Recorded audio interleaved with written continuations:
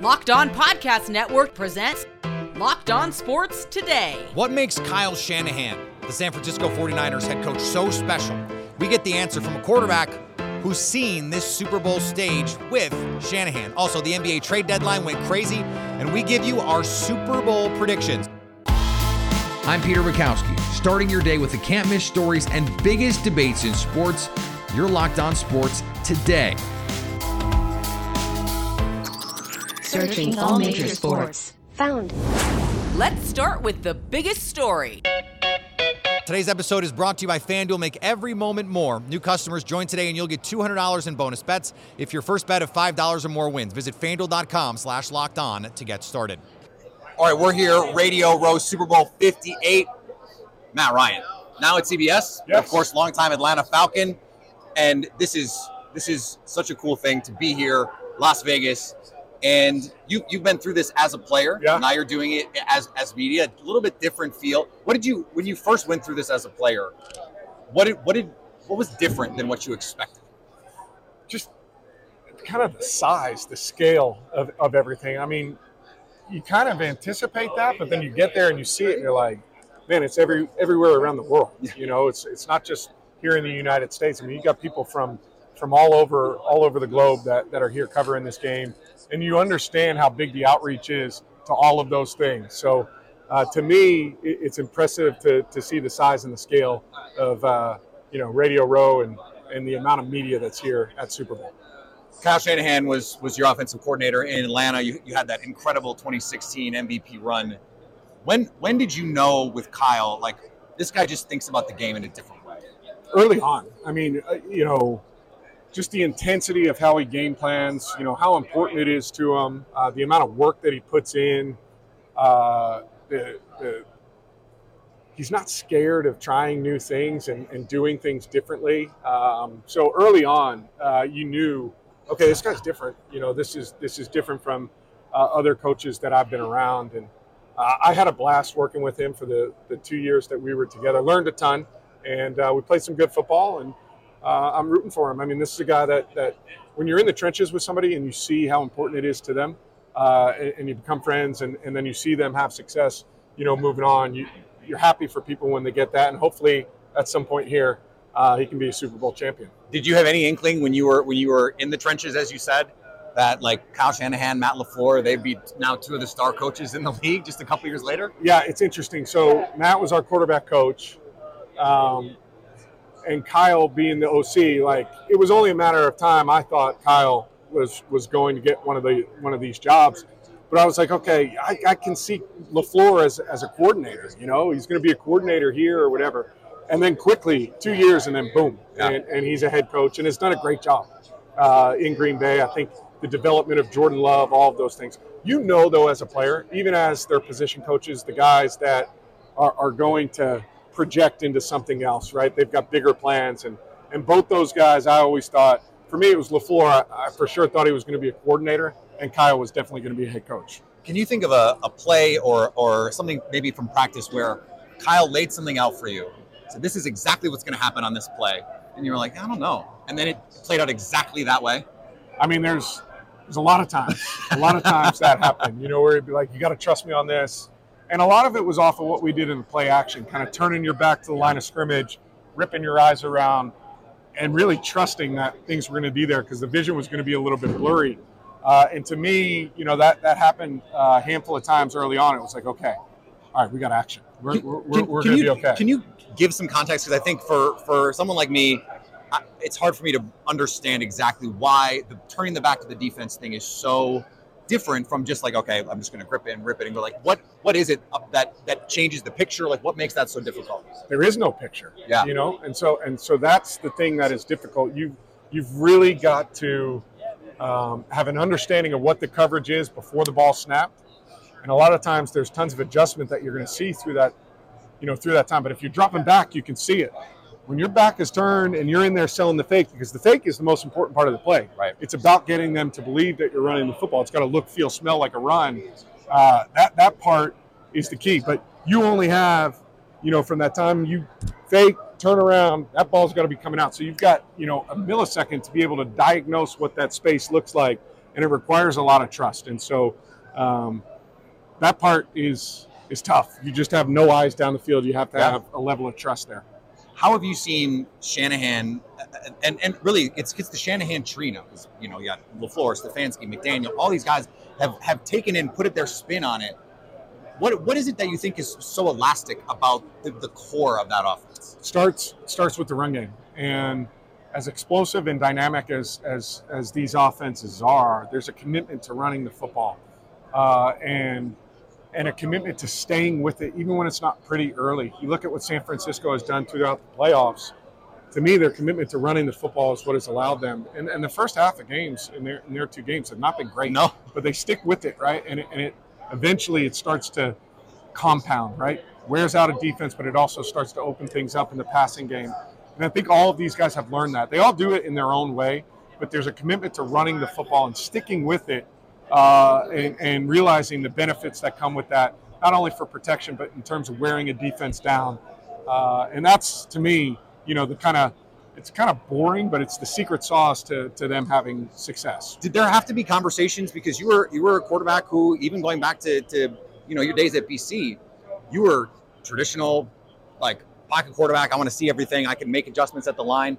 Where you had to have a conversation with Kyle. I'm thinking about Matt LaFleur and Aaron Rodgers having to have the same sort of conversations about, hey, you just got to trust this. Whereas you're used to having more control over what's going on. Yeah, I mean, it was very collaborative when we were together. I always appreciated that from Kyle. It was like, okay, hey, here's what I've seen from an evaluation part of the 7 years prior to him getting there. Here's what I think you do well. Yeah. And here's what I think we can fit this into. We were like, hey, that's actually a longer list of things that I do well here, Kyle. Yeah, I was like, I got a few more. Yeah, a few more that I think I can do. But so I thought it was always, very collaborative. He puts a lot on the quarterback, though, in terms of getting in and out of plays and getting them into the right stuff. And I think there's a lot that you do for him, like a lot that Brock Purdy is doing for him on the field as well, right? He's piecing together these 2 or 3 plays that you come to the line of scrimmage with. But there's got to be recognition of it from the quarterback position to get him into the right stuff, because that's what he wants. He wants you running certain run plays versus premier fronts, and throwing certain passes versus man or zone or cover 2, cover 1, whatever it may be. He wants you to get you in those right plays, and that was something I always liked, and I think something Brock Purdy does really well. Stay up to date all year on the NFL by subscribing to Locked On Sports Today and Locked On NFL on your favorite podcast app and on YouTube. Thanks for making Locked On Sports Today your first listen. Coming up, we get you ready for Super Bowl 58, but before that, we've got lots of NBA trades to discuss. Happy Super Bowl to all who celebrate from FanDuel, America's #1 sportsbook. If you're like me, Super Bowl Sunday is all about scoring the best seat on the couch, grabbing your favorite football snacks, and placing some super bets. FanDuel has so many ways for you to end the season with a dub, or 2 or 3. Not only can you bet on who will win Super Bowl 58, but FanDuel also has bets for who's going to score first, how many points are going to be scored, and so much more. If you've been thinking about joining FanDuel, what are you waiting for? New customers join today and you'll get $200 in bonus bets if your first bet of $5 or more wins. One last check on the Super Bowl point spread before the weekend. We're standing firm. 49ers favored by 2.5 over the Chiefs. This is agonizing. The Sharps like the 49ers, so I got to go with the Sharps. They know. Visit FanDuel.com/LockedOn to join in on the Super Bowl fun. FanDuel, official partner of the NFL. Locked On has launched the first ever national sports 24/7 streaming channel on YouTube. Locked On Sports Today, here for you 24/7, covering the top sports stories of the day with the local experts of Locked On, plus our national shows covering every league. Go to Locked On Sports Today on YouTube and subscribe to the first ever national sports 24/7 streaming channel. Now, here's what you need to be locked on today. The Mavericks are adding to Luka and Kyrie by bringing in PJ Washington. Yeah, with this PJ Washington, Grant Williams swap, and it's kind of essentially that. The Mavs paid to improve from Grant Williams to PJ Washington. That seems to be what it is. The Mavs have been undersized. They're basically without Derek Lively, he's been injured a little bit here and there. Without him, they're basically undersized at every single position that they have. And so they just needed to add some size somewhere. And so PJ Washington is only an inch taller than Grant Williams. That adds. Some people say an inch like that matters. And then he also has a 7'2" wingspan. And that is a really big deal for the Mavericks. They were both in the same draft. There's a lot of draft people today talking about that they were arguing about who's better, PJ Washington and Grant Williams. And now the Mavericks have made that decision for them that PJ Washington hopefully is better than Grant Williams overall. He can also get his own shot a little bit here and there. You're not going to try and give him the ball and like clear him out and let him go in space. But he scored 40 points a couple times in his career. He can hit the three really well. He's going to get some wide open shots from Luka and Kyrie. And so I think he just fits in really well. You can also now slot Derrick Jones Jr. as a backup instead of trying to have him as a starter. Dante Exum has filled in really well as a starter, and Josh Green has filled in really well as a starter. So like you're starting to put this all together, and they give up a first-round pick, which is it's not great for the Mavericks to keep having to fix some of their mistakes with, they signed Grant Williams, they traded a 2030 pick swap for him, and then they now have to trade a first-round pick to upgrade from Grant Williams and try to make up for that mistake. And so that doesn't feel that great, but overall it does feel like a step forward for the Mavericks, and it's kind of like a really aggressive move for them. The Knicks got Bojan Bogdanović. Yeah, Tanitra, it's the re-Birking, and we're all no one's more excited than Tom Thibodeau. Like he's somewhere right now, like covered in sweat, like hands are shaking as they do, and he gets excited. He could not be more thrilled to have Alec Burks back on this roster. But personally, I hate to differ with Coach Tibbs, but Bojan Bogdanović is the prize piece of this trade. You noted it. The Knicks were the third best offense in the NBA last year in the regular season. In the playoffs, I think only the Cleveland Cavaliers ended up being worse. The Knicks, in fact, might have ended up being the worst offense in the postseason last year. And Jalen Brunson was electric. He was incredible, like particularly in the second round series against the Heat. His game translated to postseason basketball, even if Candace Parker doesn't believe it, better than anyone could have possibly anticipated. And he's been even better this year. He's a bona fide superstar. The issue last year was, at least offensively, defensively, the Knicks were sublime. Offensively, he had zero help. The Thunder are adding Gordon Hayward. Yeah, I think that when you look at Gordon Hayward, everything that he does well is something that the Thunder can get him going with it, which is like transition buckets. He's over a point per possession in transition. The Thunder love to get out and run. He finishes plays on cuts, 1.3 points per possession on cuts, and then he knocks down catch and shoot jumpers, 42% on catch and shoot, 52% on unguarded catch and shoot. Those are looks that the Thunder can routinely get for him with their drive-heavy offense, where they drive and kick with SGA, with J-Dub. And so the Thunder, while rebounding has been an issue, a bigger issue for them has been their dry spells, because they take that lack of rebounding and turn it into an advantage for them, going quick, getting out and running in transition. But whenever they go through these scoring lulls, that's what really causes them to lose games throughout this season. Gordon Hayward goes a long ways in stopping that. Probably one of the more surprising moves of the deadline is the one that will not happen. DeJounte Murray is staying in Atlanta. Even up to last night, there were reports that conversations were being had between the Atlanta Hawks leadership with the New Orleans Pelicans leadership, and there was an attempt to even trade DeJounte Murray, Clint Capella, and Onyeka Okongwu, although we never quite got information on what the Pels were going to be giving up in exchange for getting those three players. I know for me, Jarvis, that was the one, and we'll talk about a few of those other trade rumors as well, but that was probably the one that was frustrating to me the most, because I felt like unless the Hawks were going to really get something that was going to put them in position to make a run, I don't think you just give away everything and just, unless you want to put this in rebuild mode. So I don't know about you, but I'm pretty glad and I'm pretty confident it was the right move for the Hawks, not to just make a move to make a move, not to rush into a trade, but to do the thing that made the most sense long-term, short-term and long-term.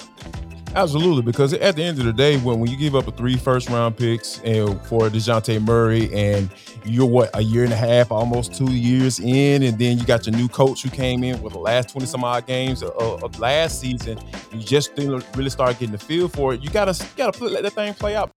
The Raptors also a surprise team as they approach the deadline like a buyer. They made 2 trades, one where they added Spencer Dinwiddie. Huh? Same. Kind of, I think, my direct quote. Yeah, this is a weird one, and ultimately, it's a money move from basically every indication, right? Dennis Schroeder was due about $13 million next year on the second year and last year of his contract. Spencer Dinwiddie is about 18 million bucks coming off the books this summer. Thad Young also about 8 million bucks coming off the books. So the Raptors add what? The math is hurting my brain, but instead of having 8 million bucks come off the books, they get 10 million bucks. It's a nice little extra bit of savings, I suppose. And another where they traded away a first-round pick for Kelly Olynyk and OJ Abaji? Yeah, I think like the first blush from a lot of people was, wow, the Raptors are trading a first-round pick for an expiring Kelly Olynyk. Why would they buy right now? They're 18 and 33. But I think that kind of misses the point of what the Raptors are doing here. The Raptors with the Pascal Siakam trade got 3 first-round picks, 2 of which are in the back part of this year's first round. They also, in the OG Anunoby trade, got what's probably going to be the 31st overall pick from the Detroit Pistons. So having 3 picks in the back part of this draft, there's a surplus to it, right? There's only so much you can do with 3 rookies coming in. And I think here the Raptors have made a decision to use one of those picks. It's the one that, like you said, it's sort of in that sort of hybrid of 4 teams, different fates in the standings. But ultimately, it's probably going to be the Clippers or the Thunder pick, which is going to be 28th, 29th in this year's draft. So they use that pick to get a guy in Ochai Agbaji, who I think they view as a more likely player to become a rotation piece in Scotty Barnes' early prime over the next couple years here than unnamed teenager X, who they might take in this year's draft. Buddy Hield, headed to the city of brotherly love. This will be their first legitimate 3-point shooter since they trade Seth Curry in February 2022, right? Yeah. So this is the first time that they have a designated knockdown 3-point shooter. And what you said is it's going to help Tyrese Maxey out. Right now he's struggling because guys are blitzing him and he can't really maneuver. Now you have a guy who's going to create space. It's going to open up things for Tobias Harris as well. And, the hope is when big fella Joel Embiid comes back, if he does come back this season, you'll have a guy who can be a space setter, like something that they can run the offense like they did with Joel Embiid and JJ Redick. Coming up, we preview the matchup of Super Bowl 58. The Niners, they're looking for revenge. The Chiefs are looking to continue their dominance. And think of maybe another D word, dynasty. Who will win? Our Locked On Chiefs and Locked On 49ers hosts got together to discuss. 49ers 28, Kansas City Chiefs 27. The 49ers, for the 3rd straight game, win but don't cover. They win by 1 single point. It's a nail biter. Kyle Shanahan gets his Lombardi 49ers first Super Bowl win in 29 years. Croc, what's your prediction?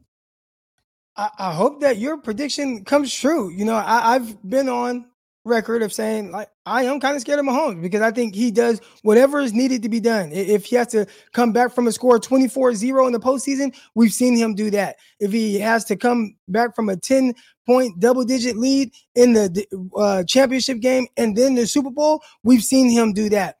I don't know what it's really going to take to really kind of slay this guy, but I'm hoping the 49ers can do it. I'm picking the 49ers. All right, I'm picking 49ers. I think the 49ers have the better overall team. I think they have a lot of talent, a lot of good things. This is the best version of the 49ers we've seen. Defense, slight fall off there, but hopefully the offense is good enough to overcome any deficiencies from the defense. I got the 49ers winning 27-24.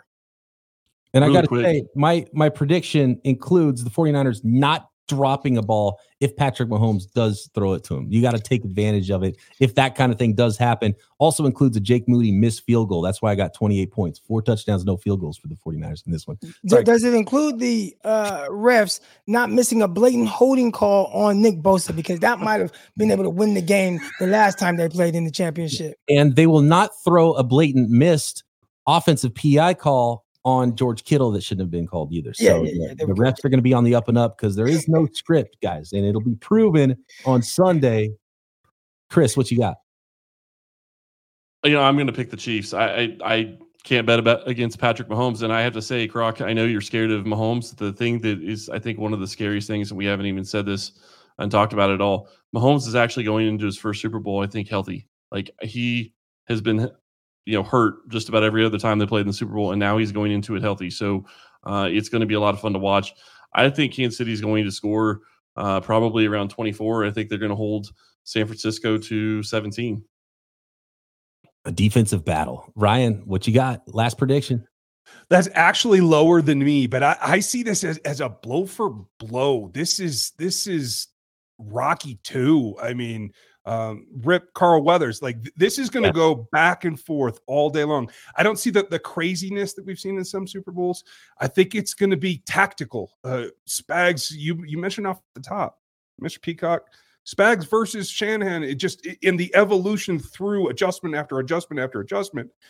I know it's a little weird, and I don't usually do this, but I think the hero of this game is going to be Butker. I think the Chiefs win it 23-20 at the end off the foot of Harrison Butker. Well, if the Chiefs win, I hope it's Richie James that's the hero, former 49er and a friend of the podcast. And finally, Patrick Beverley is headed to the Milwaukee Bucks, as first reported by Patrick Beverley. The first one to tweet out breaking news usually gets shouted out by all the top reporters. When they talked about Pat Bev heading to Milwaukee, they had to credit the Pat Bev pod for being the first to report it. The legend of Pat Bev in Milwaukee growing already. Locked On has launched the first ever national sports 24/7 streaming channel on YouTube. Locked On Sports Today, here for you 24/7, covering the top sports stories of the day with the local experts of Locked On, plus our national shows covering every league. Go to Locked On Sports Today on YouTube and subscribe to the first ever national sports 24/7 streaming channel.